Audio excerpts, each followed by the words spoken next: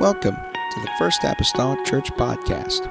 Our church mission is to love as God loves, showing compassion to every soul, thus winning those souls and equipping them to be sent out to plant and to harvest. Thank you for joining us today, and we hope that you are blessed by today's podcast.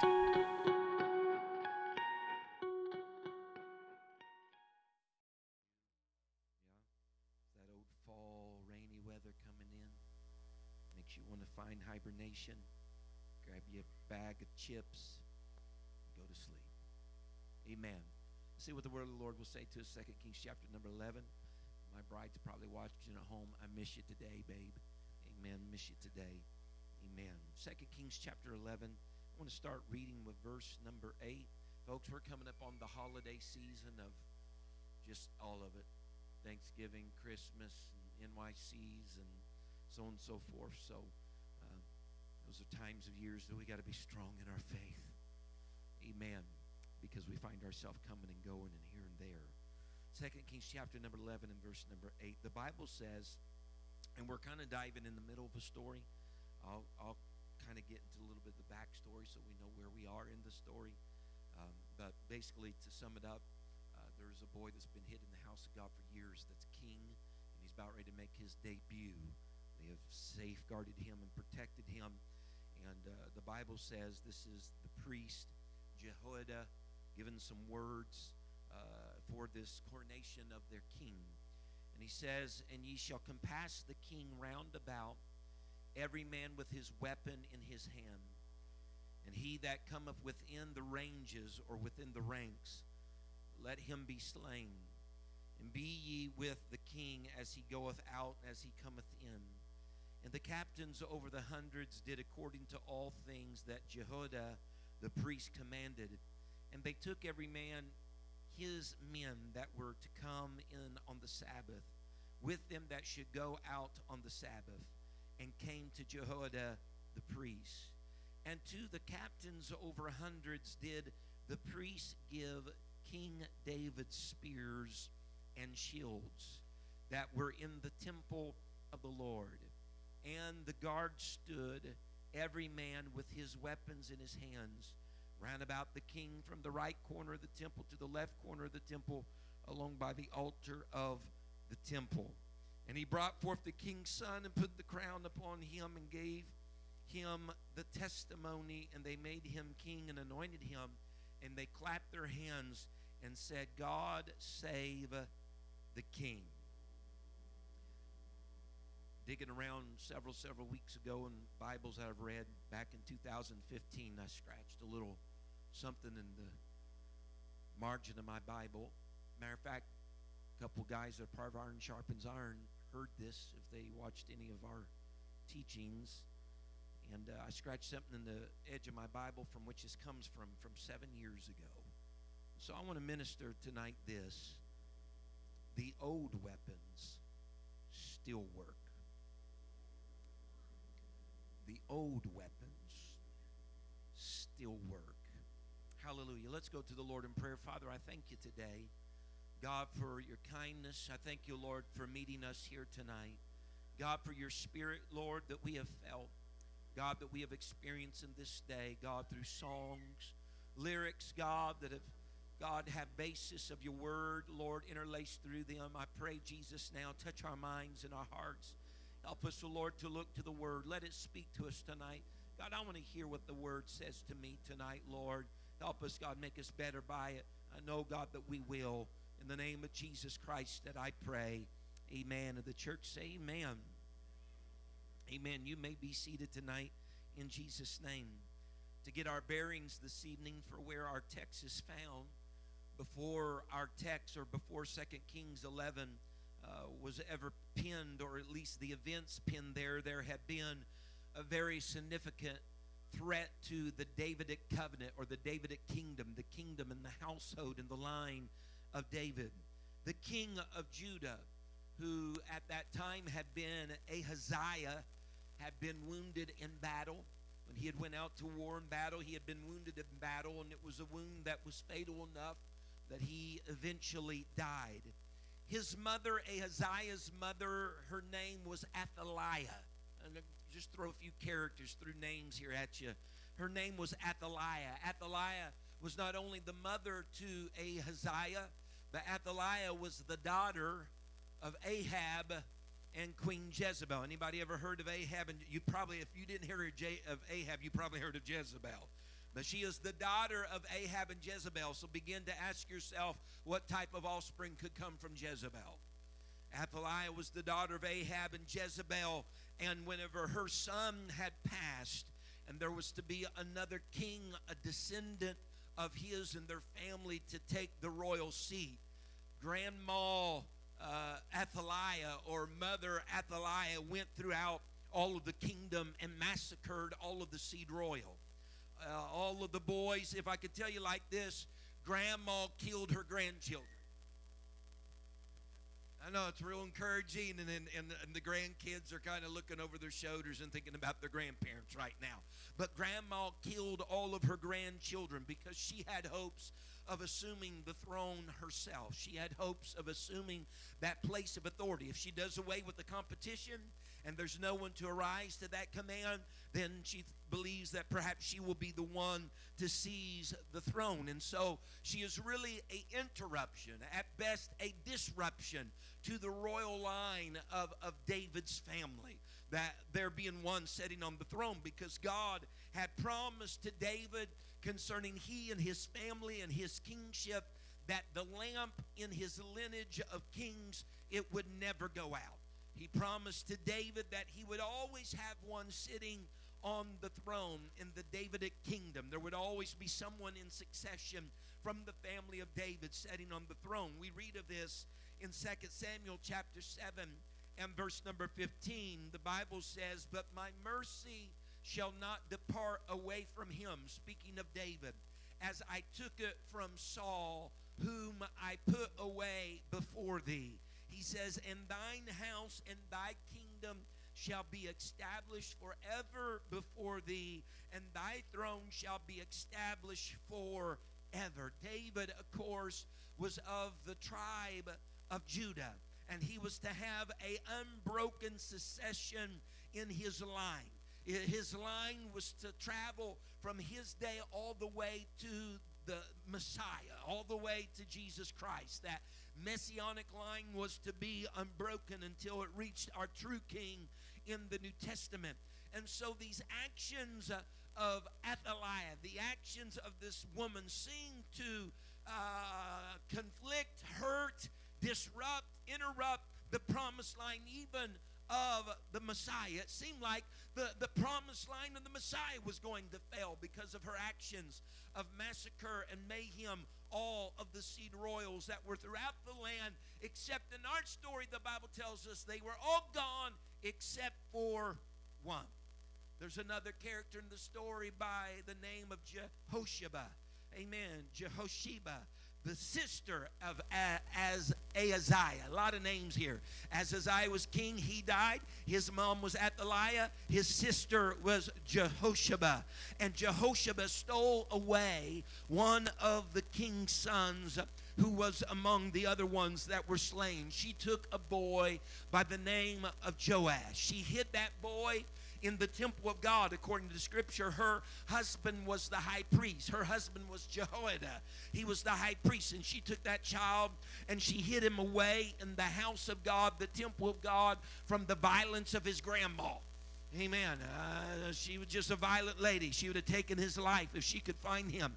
And so Joash was just an infant whenever he's carried away. From what we can read in Scripture, he may have only been somewhere around 1 year old whenever his aunt came and snatched him and took him to the temple. For that matter, Joash seemed to be the only surviving descendant of Solomon, and even more particularly seemed to be one of the only surviving members or descendant of the household of David. And so in order for God's promise to stay true, it really is dependent upon this one boy Joash, whose aunt snatched him away. And so Jehosheba and her high priest husband Jehoiada took extraordinary measures to preserve this royal seed in the Davidic line, hiding him in the temple of the living God. And just as a side note, this is not my sermon, but the safest place to hide Joash out of the reaches of the wicked queen Athaliah was there in the house of God. And parents, will do ourselves no better service than to take our children and place them in God's house. It's the safest place for them from all the wiles and the wickedness and such of the world, because they knew that Athaliah was not concerned with all the allures of the temple. That was not her thing. That was not the thing that drove her or that interested her. And so the Bible says for 6 years that they hid Joash. I don't know. It must have been somewhat of a miracle to hide a kid in the temple. I mean, in my experience, kids that are 1 year old and such, there's times they cry. And they get into places they should not get. You know, get out of the holy place. I mean, could you imagine trying to keep a child hid in the house of the Lord? But nonetheless, they cared for him. And in the 7th year, the Bible says that Jehoiada, the high priest, decided that it was time for this child to make its debut. And really, a child to become king of the nation of Israel. That was his rightful place. And so since Joash was alive, as long as he was alive, he was the real king. But during all of this process of time, Athaliah is waving. She's doing all the pomp and the procedure and circumstance because she thinks she's the woman, right? Everybody else is dead. There's no one to be seen. And therefore, Jehoiada makes all the arrangements. He begins to talk to the army. This is the day that we're going to bring the boy forth. This is the day we're going to coronate him. We're going to anoint him. He's going to have his position of his kingship. It's not going to be a hidden thing anymore. It's going to be known to the whole nation. And he begins to make arrangements with the army and to guard the temple, to guard the palace, to guard the procession of this boy king as he would claim his throne. He made sure that the plan was tight. Why? Because grandma's still out there.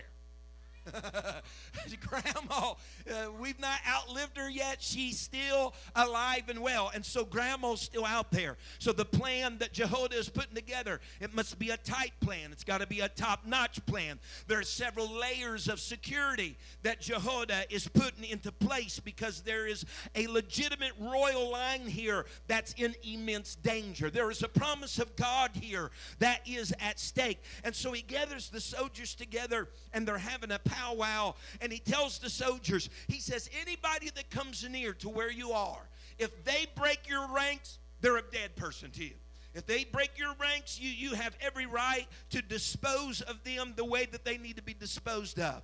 Because you're supposed to be around the king, and you're supposed to be around the temple, and you're supposed to be around the palace, and where he goes, you need to be around him. And so if they break through that line of defense, he says, go on and take their life. He told the guards in their meeting and in their planning in verse number 8, he says, compass, this is the words in your Bible, compass the king round about, every man with his weapons in his hands.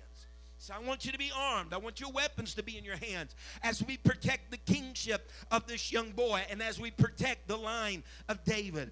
And it appears in Scripture as you read the chapter that Jehoiada was going to use guards that were on duty, and there were some guards that were off duty. It wasn't their work week, but they were working today. He was going to use ones that were on duty and those that were off duty. They would usually change guard on the Sabbath. And so there was going to be some coming to the temple on the Sabbath day that would be changing guard, but that did not mean the others were off duty. They were still needed. They were still necessary. And so the army, or at least the Bible says, those who were captains over hundreds, the Scripture says that evidently, according as we can see, they entered the temple unarmed, right? Because you don't want to raise no suspicion from Grandma Athaliah.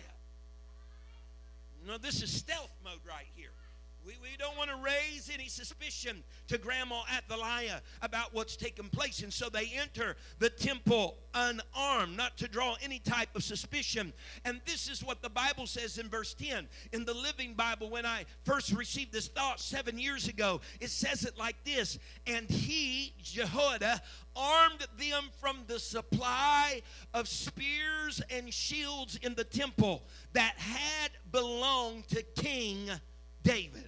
The International Standard Version says it like this: the priests issued King David's personal spears and shields that had been stored in the Lord's temple. And so whenever these guards come in to guard the new king that's in the succession in the line of David, they are given weapons, notable weapons that go all the way back to David's era, that go all the way back to David's time. It's interesting that what's about ready to protect something in David's line is something that came from the hand of David somewhere in the past, because Scripture tells us that David has put all of these weapons and instrumentation, he had dedicated them and given them to the Lord's temple. And everybody that now stood before Jehoiada, this is something that David had got in a battle that he won. Here is something maybe that was one of David's own personal weapons, and he's given all of these men of a new generation an old weapon. Amen. These weapons were spears. They were shields again. Some of these were spoils of war. We understand David was a great warrior. Some of these things were spoils of war that David had plucked out of the hand of Philistines and Ammonites and Moabites, but he dedicated to the house of God. Amen. Some of these things were David's own weapons that he had that were essential to battle. Amen. Or perhaps it was just a little combination of both. But nonetheless, now they are in the hands of a new generation. And everybody that had gathered at the temple received these old weapons for a present day time of protection and battle if necessary. Someone say amen. None of us in this year are ignorant to the fact, none of us are ignorant, because it's still yet going on, Brother Mason, ignorant to the fact of the conflict between Russia and the Ukrainians. That debacle had been going on for several months now. Amen. And it's not getting as much as attention as it was when it first happened, because that's the way things happen. There's always a new car to chase, right? And so it's not getting as much as attention. But nonetheless, whenever it was first happening, and it's an ongoing struggle during this time between Russia and the Ukraine, and they've been fighting back and forth, they tell me from articles that I have read just recently that there is a resurgence of some of each country's oldest weapons have appeared on their battlefield. They've been sighted. Some very aged old artillery that both Russia has had and the Ukrainians have had, they have used in this war that they've had between themselves. There have even been postings on social media, people that have taken pictures of these old weapons that each party has been using during this time. And so this has not been uncommon to their time and day of warfare. Although we are in 2022, there are some old weapons that they are using that date back to World War I and before. These people on both sides have armed these troops with these old weapons. Now, the Russians will stand on one side, and they've been known through articles and such that I've read to have mocked the Ukrainians, because the Ukrainians are using an old M1910 Maxim machine gun, but the Russians are using some old artillery as well. So it's kind of like, I'll throw dirt over there so you don't see what I'm doing type of thing. But they're both using no thing. The Russians are using a Mosin Nagant rifle from the 1800s. They're giving these to their troop. They have old antique cannons that are guarding checkpoints that they have. And this is the reason why they say they are using these old weapons, because they're capable and they're reliable. The M1910 Maxim machine gun the Ukrainians have been using entered service in 1910. That's its label, M1910. It was in service during World War I. This machine gun is water-cooled, unlike many today that's air-cooled. It can fire 600 rounds per minute. It weighs about 150 pounds, and therefore it requires a crew of about 4 or 6 people to move it around, to carry the ammo and carry the water that's needed in order to keep the machine gun cool. Its firing distance is a little shorter than more modern day guns like it, but nonetheless it's no less impactful. One commented and said this, and I quote, "Disadvantages are there for sure," speaking of this machine gun, "but as long as the gun is still firing and not overheating. It can still kill its enemies, and then there are no high-level problems that the Ukrainians should worry about. As long as it's still firing, and can it still kill its enemies. One certified trainer and a specialist in firearms said this. He said, don't judge something just by the year it was designed. Another offered this. He says they are over 100 years old, but they still get the job done.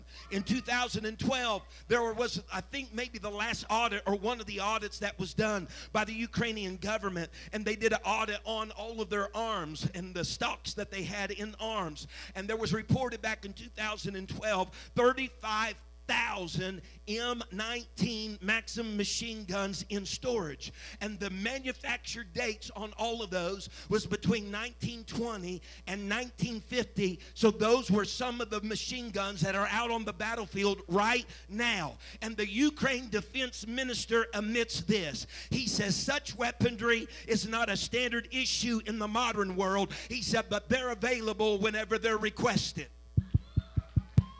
Perhaps one of the final analysts said it best. He said, it's old, but it works. Can I tell you tonight that the church in every generation owes its success and perpetuation in many regards to some old weapons. Outsiders looking in may criticize our antics as old and archaic and out of style. Some may even renounce the effectiveness of our ways. But let the doctor expend the knowledge that his degree affords him, and let the practitioners tools that they have at their disposal, and someone's going to be looking for a good old honest church-going saint of God and say, there's nothing else to be done. Will you pray? You know what that is? An old weapon in a modern generation. Someone say amen. Today, old weapons work when none of the modern inventions work. But to the church of the living God, old weapons work because they always have worked. The old song used to say it like this. Faith still moves mountains, and prayer is still the door to heaven. My friend, no matter what you may have heard, the old weapons still, they still work. 2 Chronicles 20, Jehoshaphat, king of Judah, feels a threat of adversaries that are approaching his land. The Moabites, the Ammonites are crowding in. Others are coming to the battle. And the Bible says that whenever he learned of this present day battle, the Bible says that Jehoshaphat's response was this. He sought God and he proclaimed a fast. That was his reaction to the danger of a modern day approaching enemy. He sought God and he proclaimed a fast. The Bible says, you can read it in 2 Chronicles 20, that he went to war in reality before the battle ever reached him. He involved all of Judah. He involved all of the nation of Judah in this praying and in this fasting. Verse 5 tells us that Jehoshaphat responded by going, look at this now, by going to the house of God. He says, I got a battle on my hand. We are right here on the edge of entering battle. What are you going to do? I'm going to seek God. I'm going to pray. I'm going to fast. And I'm going to go to the house of the Lord. Verse 18 tells us that he and the whole nation fell down and worshiped the Lord. The Bible says that the priests and the Levites praised the Lord with a loud voice. And when the time of battle came the next day, you may know the story, Jehoshaphat appointed singers to praise the Lord. And the Bible says in verse 21, he sent them before the army. Someone say before.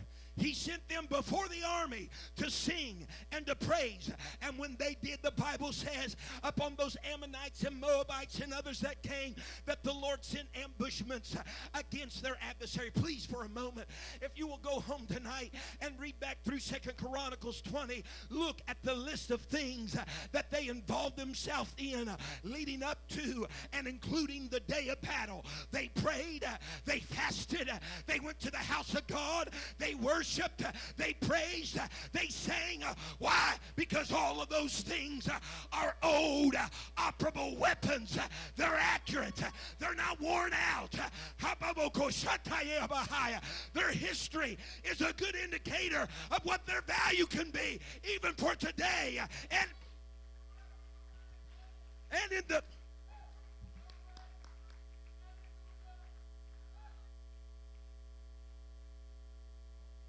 a lot of methodologies come across the church, and I'm for them as long as they don't get away from doctrine, as long as I'm for all of that.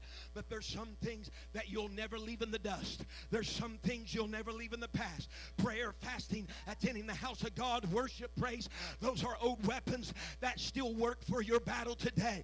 They're not so old that they're out of commission. We still use them. Why? Because they're capable and they're reliable. If you think you can discard them and win, you're fooling yourself. You're not going to get any better.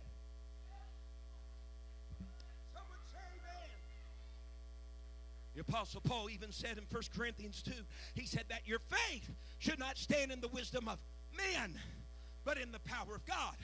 And Jehoshaphat in Chronicles 20 even spoken to the Lord in question form, but it's really a statement. He says, in thine hand is there not power and might, so that none is able to withstand thee? Insomuch he sent that singing and that praising before the army. What are you saying? I'm saying before the shields, he sent the singers. Before the swords, he sent the praisers. Before the spears, he sent that group of people. Before all of them with their armament, he sent some time-worn weapons ahead of them. Why? They're reliable. They're capable. If I could say it like the commentator said, they're still firing and they're still killing their enemies so that none can escape. They're thousands of years old, but they still get the job done. The old weapons still work. My God, I wish someone would pull the prayer off the wall, get the praise out of the closet, get the fasting. The old weapons.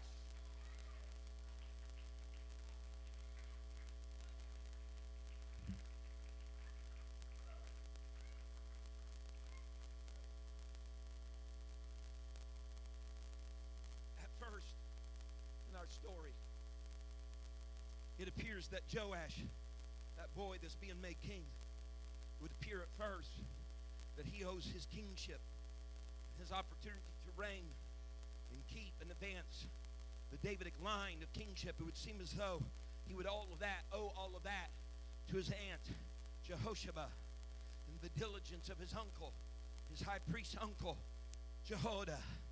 But let's not forget that when the soldiers came to that temple that day, that priest began to give them weapons to hold in order to protect and hold the line about the king at his coronation and his anointing. They were weapons that David long ago had dedicated to the house of God. These old weapons were necessary to safeguard a nearly extinct kingly line. The old weapons were the ones that were securing an unbroken line in David's household that God even had promised. David, your lamp is not going to be distinguished, not going to be extinguished because some old weapons are in the front line today. You're not going to have to worry. Amen. He's already in the grave for that matter. David is dead, pushing up tulips by this time. But he's given some weapons in his lifetime that a new generation are picking up that's reliable and capable. The ancestry of the Messiah is going to advance because a new generation are holding on to some ancient weapons. Do you hear what I'm telling you right now? I'm saying this thing's going on because a new generation is holding on to some ancient weapons. Can I tell this generation, don't ever let go of the ancient weapons. If David could take a lion and a bear and a Goliath and Philistines and adversary after adversary with them, you need to keep your hand on the old weapons. They still work.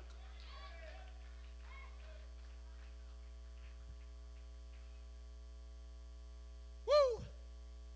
Someone say, woo!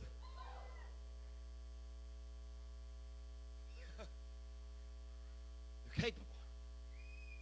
Yes, sir, buddy. They're reliable. David knew the capability and the reliability of old weapons. You'll remember when he went out on the battlefield in 1 Samuel 17 against Goliath,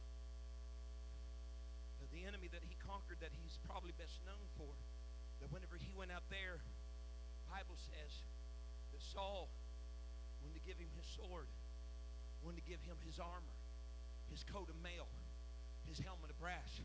Take all of these, David, and go with it in this battle against Goliath. But you will remember that David said, no, I can't go with that sword. I can't go with that coat of mail and that brass hat that you have, Saul. He said, because I've not proven them. You know what he's saying? That's new to me.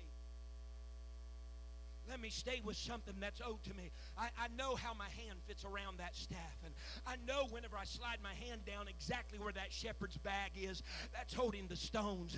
I know how to use my sling and all this stuff. The Bible tells us before this day ever come that David had fought a lion. Before this day had ever come, he had fought a bear. And the Bible uses this verbiage in verses 34 and 35 of 1 Kings 17 that David had smote or he had smitten the lion and he had smitten the bear. It come to find out later when he takes down Goliath, the same verbiage is using, that he had smitten or he had smote Goliath as well. I'm wondering if all of these instances was the staff and the sling and the stone.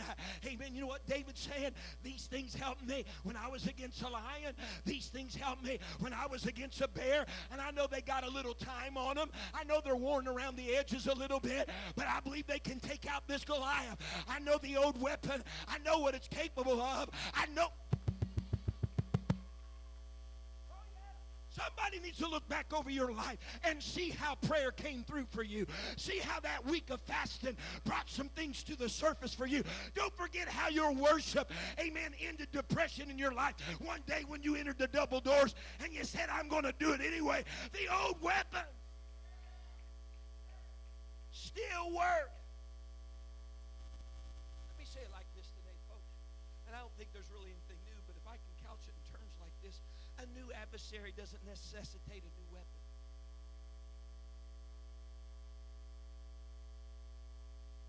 According to David, a new, which if it's new to you, it's probably unknown to you, a new and unknown adversary, according to him, required a proven, time-worn weapon.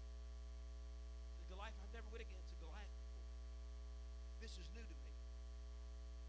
This is unknown to me. What am I going to fight with? Maybe I need to get a new weapon for this battle because this is a new adversary. No, that wasn't David's thinking. New adversary, I'm going to use the same old, same old.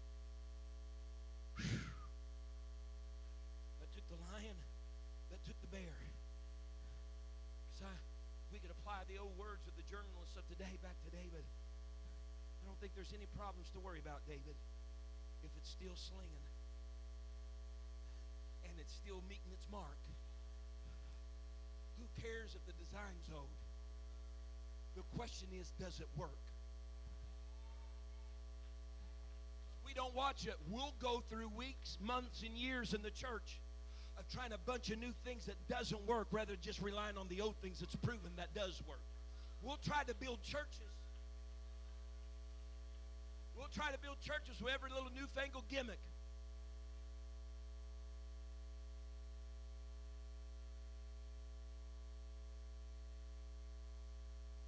God help us. Okay.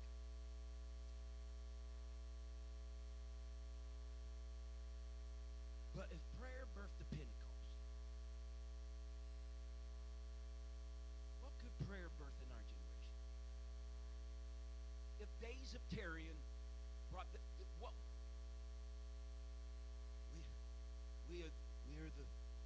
we are either like the first church or we're not.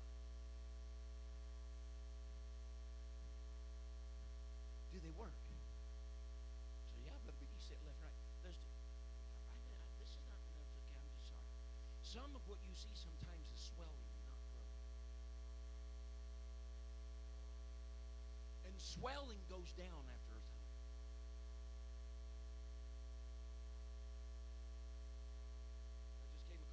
A tweet. This guy's non-denominational. I came across it this week. It was so true.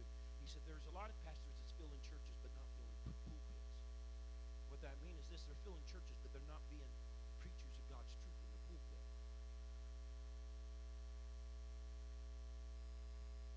The old weapons. What did he say? Go ye into all the world and do what? Tell me what he said. Go ye into all the world and that's Jesus' commission. That's his commission. I don't think he sat in the corner and said, you know what, maybe I should. I told him the wrong thing for the 21st century. They need to switch it up. No. It's been preached the word since the 12. It was preached the word in Grandma and Grandpa's day. It was preached the word in Bishop's day. It's preached the word in this day. It'll be preached the word in the next day. Because the old weapon. Sometimes the word is like a hammer. It can break the concrete. It can break the stones that look like it's having no impact. But the repetition of the hammer can cause fissures under the surface that come on surface. Sometimes the hammer, sometimes the word the Bible says is like the snow that sets on the ground. Seems like it has no impact. But when it starts to melt, it finds itself in all the porous regions of the ground and makes it soft. So, hear what I'm saying? The old weapons still... No one is more convinced of that than we must be convinced of that today. And so there would not have, listen to me very plainly, for our scripture text here tonight, there would have not been any weapons to give Jehoiada's generation from the temple had David not in his generation dedicated weapons to the temple. David's dead. Someone say he's dead. David's dead. He's cold in the grave. But in his lifetime, he dedicated things, weapons, in his lifetime to God's house that at times not only aided him still yet while he was living, but aided and prepared generations to come with weaponry in their hour of need. Here's what we must understand. Yeah, he gave them David laid those weapons down. No, wrong concept. David never laid a weapon down. He laid a weapon up. He never laid a weapon down or a shield or a spear down. Amen. He wasn't like his predecessor Saul, who the Bible says vilely cast away his shield. That's laying a weapon down. He wasn't like his predecessor Saul. No, he dedicated to God's house. That's not laying it down. That's laying it up. He laid it up for another generation. Those M1910s, 35,000 of them in storage in Ukraine, that's somebody that laid a weapon up. They didn't disassemble them. They didn't put them out of commission. They didn't bury them some hole, thousands of feet under so no one would ever come. No. They laid them up. And David's arsenal was laid up in the temple. Amen. For another time, another generation, because they worked before. David, even in his lifetime, I'll try to hurry. Even in his lifetime, David benefited from things, weapons he had given to the house of God personally. In 1 Samuel 17, when he had his great victory against Goliath, the Bible tells us in 1 Samuel 17:54 that David hid Goliath's armor, it says, in his tent. The word tent, ohel, not only indicates a dwelling, but it also indicates a sacred tent or tabernacle. A lot of scholars back and forth that it wasn't so much that David hid it in his personal tent as much as he hid it in the tabernacle, the house of the Lord. And it makes good sense, because whenever David is later fleeing as a fugitive from Saul, he goes to Nob, N-O-B, Nob, I guess, where was the temple at the time. And there was a priest in there, and you know what David is looking for at this time in his fleeing? Do you got any food? And do you have any weapons? And the priest says, the sword of Goliath is here. He said, there's none like it. He said, it's wrapped behind the ephod back there. David said, there isn't anything like that. I'll take it. How could David have that then? Because somewhere in the past he laid it up there. It was old, but it was effective and efficient for the now hour that. Folks, let me tell you, if you dedicate it to God's house today, it'll be there when you need it in your future tomorrow. It will. Old weapons still work. He fled by there. He got food. He got Goliath's sword. He got that old ancient sword because he had laid it up there before. But these actions, listen, of dedicating things to God's house, laying up that old weaponry in God's house, they don't just benefit you in your generation. They help generations to come. Listen, the shelf life of the things we surrender to God's house far surpass our lifetime. The shelf life of them go beyond our lives. David's cold in the grave. He's dead and has been for several years. But there is new flesh that's grabbing a hold of a weapon that he's held. Oh, there's a new boy. There's a new man that's grabbing a hold of a shield and a spear that David once had in his hand. Amen. And they're going to go forth with protection. Someone hear me right now. Hear me. You say, Brother McGee, artillery. We don't have. What am I going to do? Give my 9mm to the church? Listen, we're talking on natural and spiritual planes here tonight. You might not consider some of these things artilleries, but wait here with me for a moment. Things that you surrender to God's house. When you invest in God's kingdom, you surrender your finances to God's house. If you dedicate it there, I guarantee it'll be there if you need it. Maybe it's not you. Maybe it's generations from now. If you surrender worship at God's house, it's being laid up. It's being laid up for you somewhere down the road. God's house. Amen. I can find it when I need it because I dedicated it there. I admonish you tonight, invest in God's house today with whatever you have at your disposal, because it'll pay dividends in the future. It'll pay dividends tomorrow. It'll be available for your kids. It'll be available for your grandchildren. When you're cold in the grave, it will.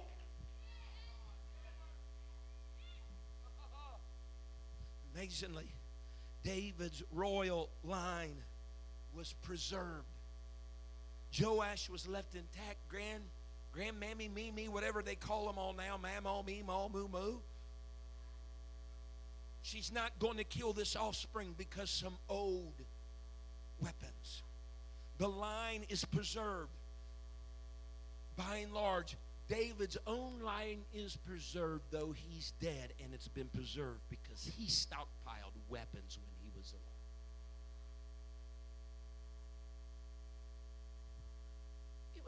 It was one kid from being destroyed. Do you understand that? There was only one.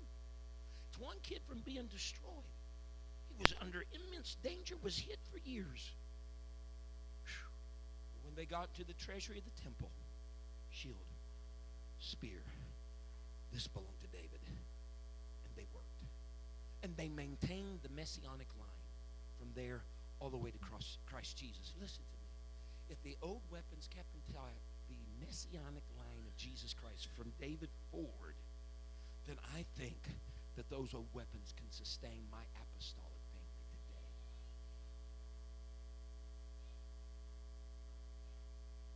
We know, according to Scripture, the warrior David was. The Bible said he shed so much blood that he wasn't even allowed to build the house of God because there's too much blood on his hands. He shed a lot of blood. Great warrior. And so did that army in Joash's day. But can you imagine for a moment? Think with me. I'm a captain of thousands, and that priest is about ready to hand me something that David touched. And like as a boy growing up, I hear about David and the lion and the bear and the Goliath, and my parents and grandparents told me these stories of like, oh, David held the spear. You understand? Because he was like the hero of his time. Right? Some of y'all would be like getting the hammer of Thor or something.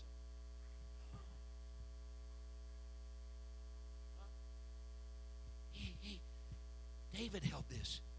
David fought with this. David won with this. They might not be saying openly because they're men now. You know, you don't want to act like you're childish and everything. But inside they're like jumping. David had this. He used the shield. Or he carried this off a battlefield that he won. This was one of the spoils of war. His hands touched this. I mean, it's not like they had a museum where you pay $10 to go see it all and rub it or something. But this is happening right now. Can you imagine then the confidence each soldier would have that what I'm swinging today, he swung. The shield with all these holes in it that stopped some fiery darts, that protected David. And it's before me today. Wow. John, look at this. See those 52 holes? They didn't get David. And now I got it today. In verse 10 of our setting, the Bible says, these arms were distributed. This is important. Please follow me here. I won't keep you much longer. Notice the wording of verse number 11 now. These arms, these weapons of David were distributed. Now notice the wording in verse 11. And the guard stood, every man with, everybody say his, with his weapons in his hand. Everyone was holding his weapons as they were surrounding the king. They were going to go alongside the altar. They were going to go to the exterior of the house, and they were going to encircle the king. And everyone is holding his weapons. All right? These are all, they're trying to guard David's descendant here. This boy that's going to become king, they're trying to guard David's descendant here. And they're standing there with David's weapons in their hands. But now found in these men's hands, look, they are not saying in every man's hands were David's weapons. It says every man with his weapons in his hand. What are you saying? What was and at one time was called David's weapon, now a new generation was owning his weapon as though it was there. They weren't saying, I got David's shield. They say, I got my shield. They weren't saying, I got, great David's spear. No, they were saying, I got my spear. What was his, they adopted as their own. Oh, I wish there was a generation at the First Apostolic Church that would grab a hold of some old weapons of old saints and old ministers and missionaries and people of yesteryear and say, that's not just theirs. I adopt them and I claim them as my own. That wasn't their prayer. This is my prayer. That wasn't their worship. This is my worship. That's not their singing. This is my singing. It's an old weapon for a present day battle. I claim it as mine in my generation.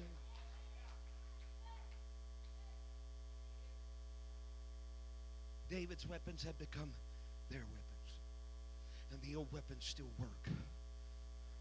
We need generations that are following us that will adopt some time-worn weapons as their own. Listen well, young people. Scoffers are always going to scoff. And there's always going to be people that will mock.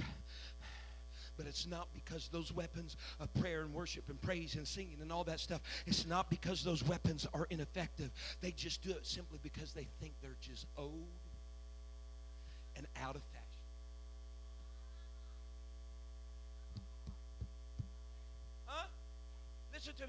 Because anything that new that comes on the landscape of society, although the last thing that was new is only a week old, it's old.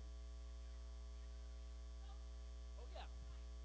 Fads and things change like this in today's world. There's always something new coming on the scene. Right? The era of the fidget spinners, everybody's got a fidget. Everybody's got a fidget. The poppers, everybody's got a popper. What happens? Those things go out so quick, they're old.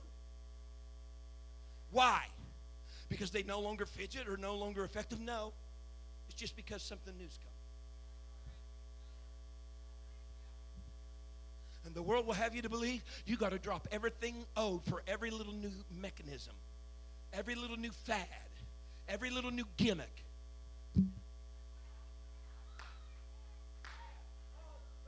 That's not the way we do church anymore. If that's not the way we do it, the way that they did it when they first did it, then we're not doing church at all.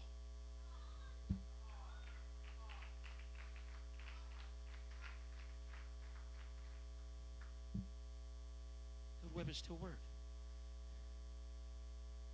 What was that? What was that defense? What that defense minister there of Ukraine says? He says, I meant. He said, these 1910 machine guns, he said, they're not standard issue today, but they're available when they're requested. Oh, God. Son, we might be operating in not the standard issue of today's world. But I want to be found one of those saying, Lord, I still want those old prayer meetings that are just gut-wrenching where you have groanings that cannot even be uttered. Yes, God, I still want to worship and fall down before you. I still want to praise till I lose my voice and sweat till my feet are sweated through my shoes. I still want all-night prayer meetings. I still want 3 days and weeks of fasting. I still want to why? It might not be standard issue, but it's still available if only somebody will request.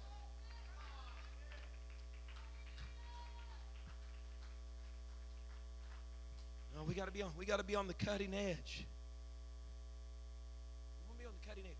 You know what though? Sometimes, and history's proven this, you need a proven tool for a new problem. New COVID pandemic hits the world, wrecks America not long ago. Listen to Pastor, before they contrived the new vaccine, you know what the hierarchies and authorities were doing? They were asking Americans all across America and churches to reach for an old weapon. With the church, why do you think they left churches open as essential business? Because we don't have a new weapon for this new disease, but we're asking the churches to go get the old weapon for the new pandemic that's over. See, sometimes you're still doing the figures of what might work whenever we still got something that will work. Oh, Brother Megan, we lost apostoles. We did. There's good people die every day over fault of not their own. It happens. But that doesn't remove the fact that the weapons that we have are still effective. God's a sovereign God. He'll do what he wants to do. But I know prayer works. Bishop, we've seen it too much over the history of this church. In the hospital, out of the hospital. You got this diagnosis, you don't have this diagnosis. You had cancer, you don't have cancer. You had a growth in your brain, Dakota, that they checked year after year after year. A few years ago you went and it shrinked, and just here recently you went and it's no longer there. What is that? That's not a new robot. That's not a new x-ray. That's not an MRI. That's an old weapon that still works. Nothing does that but God. Nothing does that but the old weapon.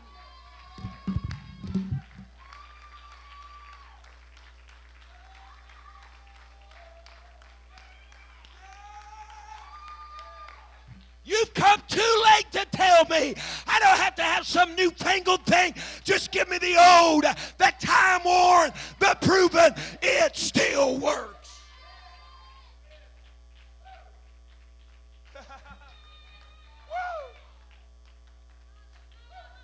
That's why during our years of being here in town, we've got all kinds of calls ever since Sunday. Even when they had their little paranormal business in town, and they've been into houses to try to get rid of the evil spirits, and Bishop and I are getting calls for hierarchy in this town, sitting in back rooms of businesses with business owners wanting us to come and pray, and we went and prayed, and the calls that we get back is this: I've not had one problem since you all prayed. What is that, Bishop and Paul? No. It's an old weapon called prayer, and it's backed by the authority, and it's underwritten by God. Paranormal can't do it. Someone's not going to exercise it, if you will. An exorcist come in and get it out of there. No, prayer. Prayer and the authority of His name and the power of His word will do it. It's an old weapon. It works. It works. It works.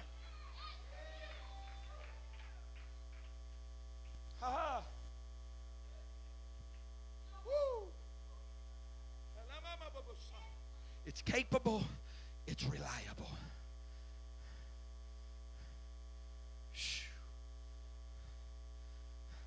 If you'll stand with me. Whew, I feel the Holy Ghost.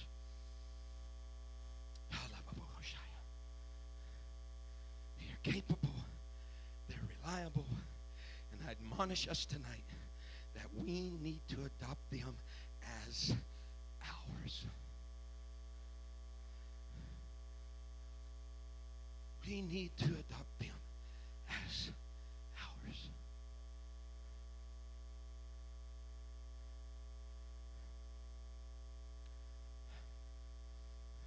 Listen to me, young people.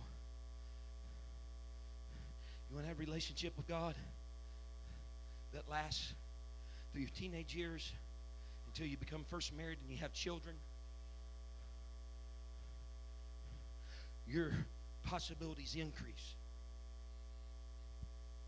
when you make the old weapons a part of your life. They increase. You might laugh sometimes, oh, those old people, all they ever wanted to talk about was God.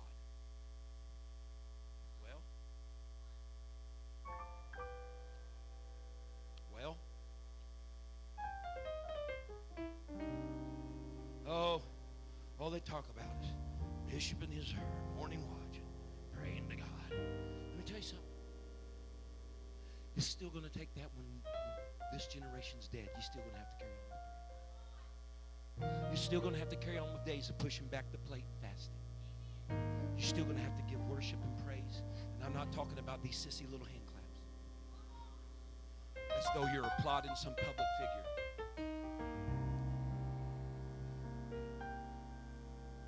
The old weapons.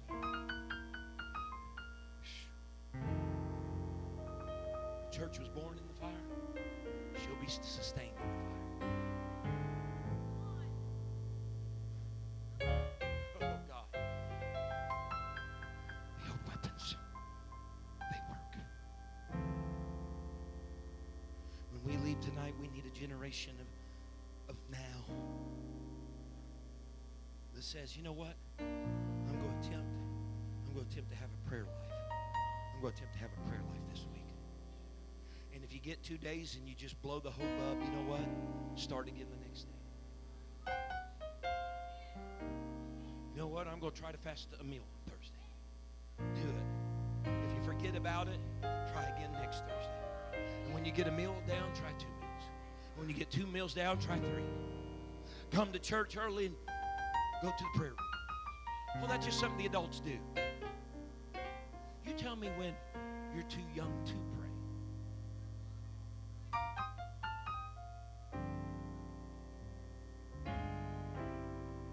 You know, sometimes we look at all this, well, I'll do it whenever I get an adult. Some of, if you don't start it now, you'll never reach adulthood in God.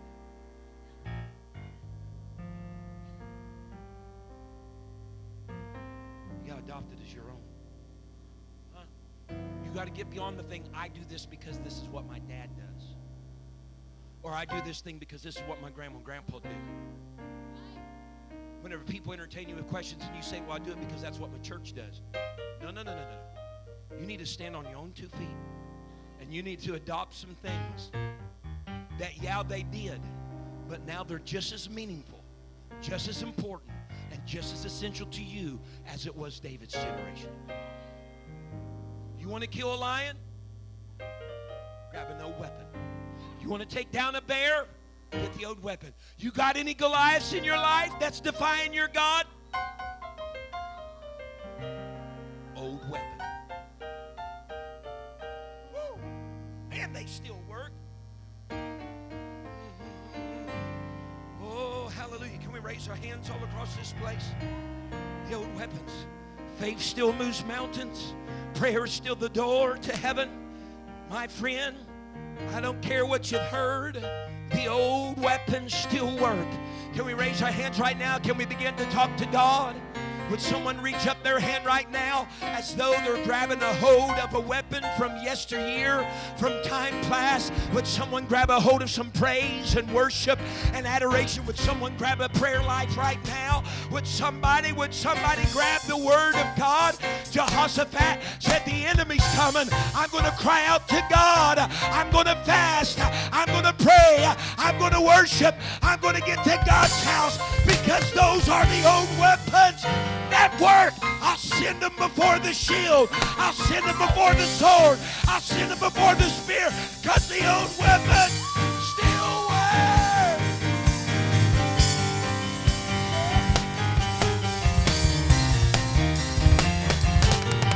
Oh, lift up your voice and sing for joy. Clap your hands, make a joyful noise. Blow the trumpet and shout. Oh, we're praising for the victory. Yeah, the weapons we use are the bomb and guns.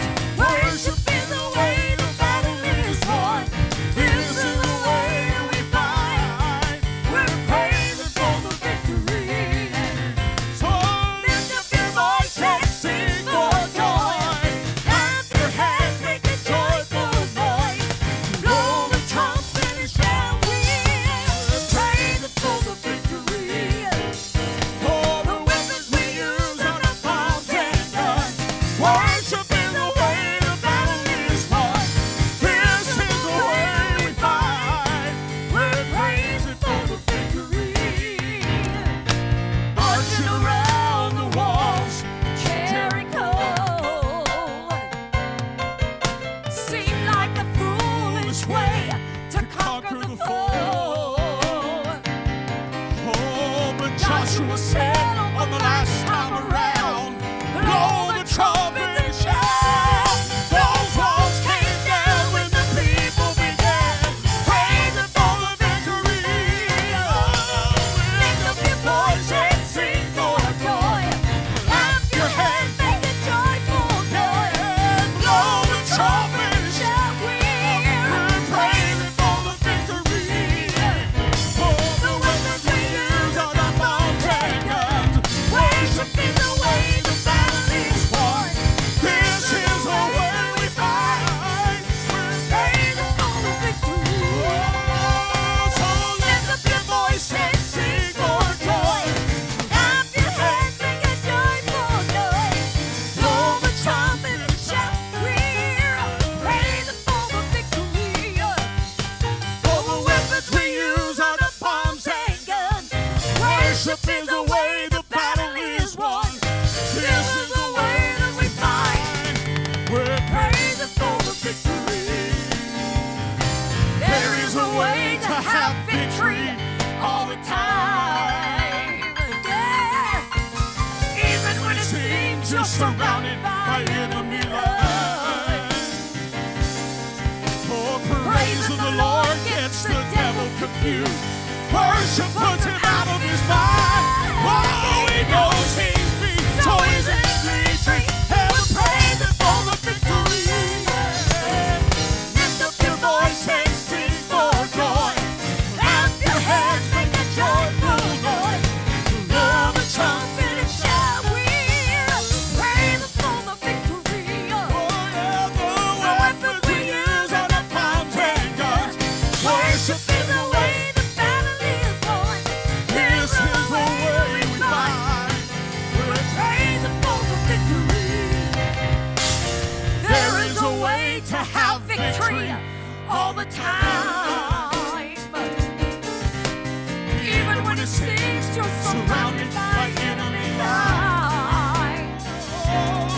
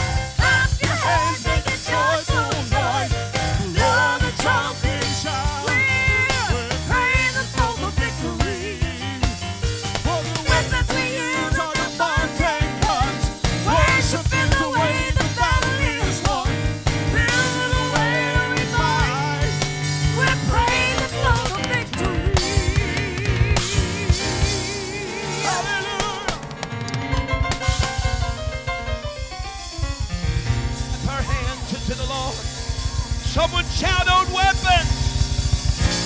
Old weapons. Old weapons. Old weapons. Kela ba ba ba ba.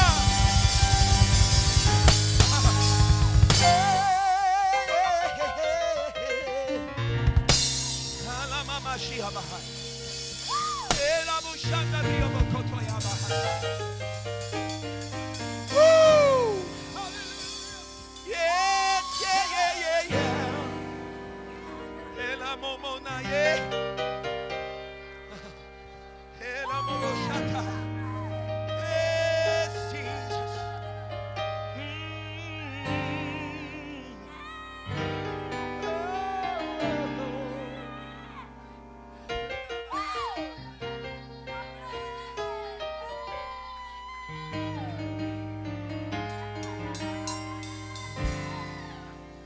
Yeah. They still work. David knew it. Every generation knows it. That's the reason why now I understand, Brother Fred. In the mornings when I got ready for school and closed my door for prayer, and I came out earlier than what Mom thought I should, she said, Paul Robert, you've not prayed long enough. Go back. And I'd go back in that room and pray a little longer. That wasn't Mom being mean. She knew something I didn't know. The old weapons work. I want to equip you, son. I want to weaponize you, son. You're going into the world today. You're walking. She knew what I didn't know yet. The old weapons work.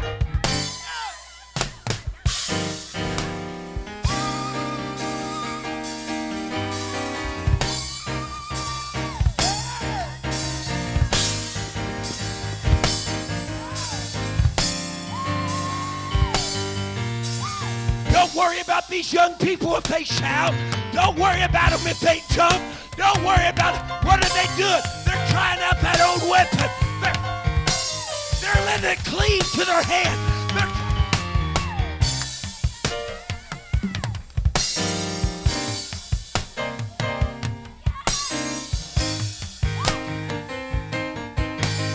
Marching around the walls of Jericho.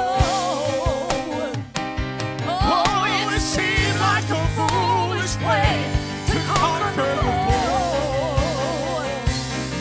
But Joshua said on that last time around, blow the trumpet and shout. All those walls came down when the people began praising for the victory.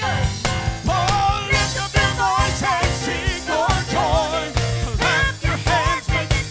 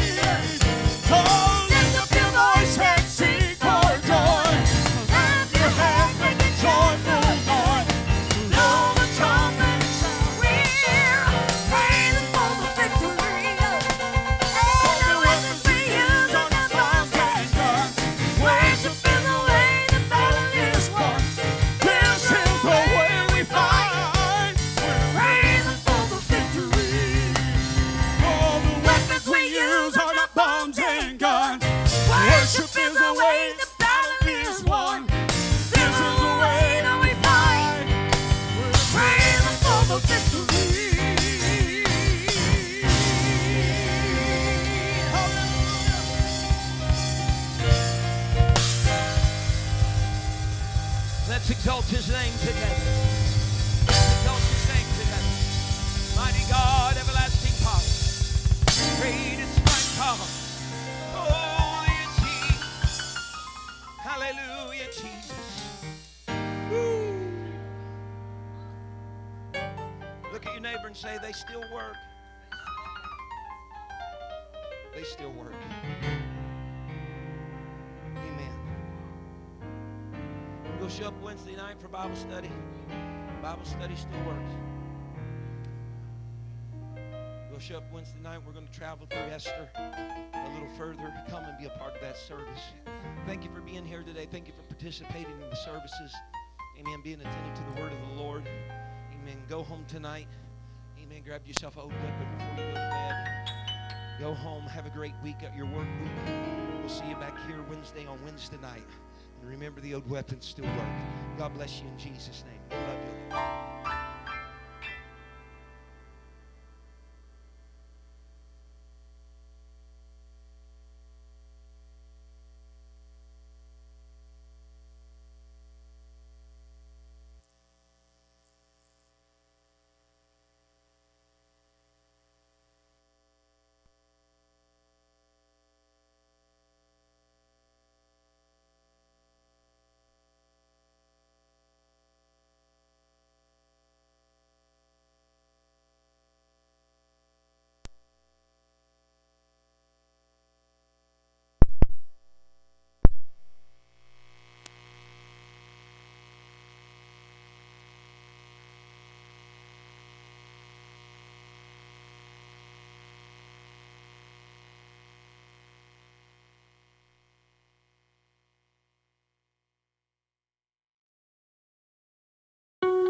Thank you for listening.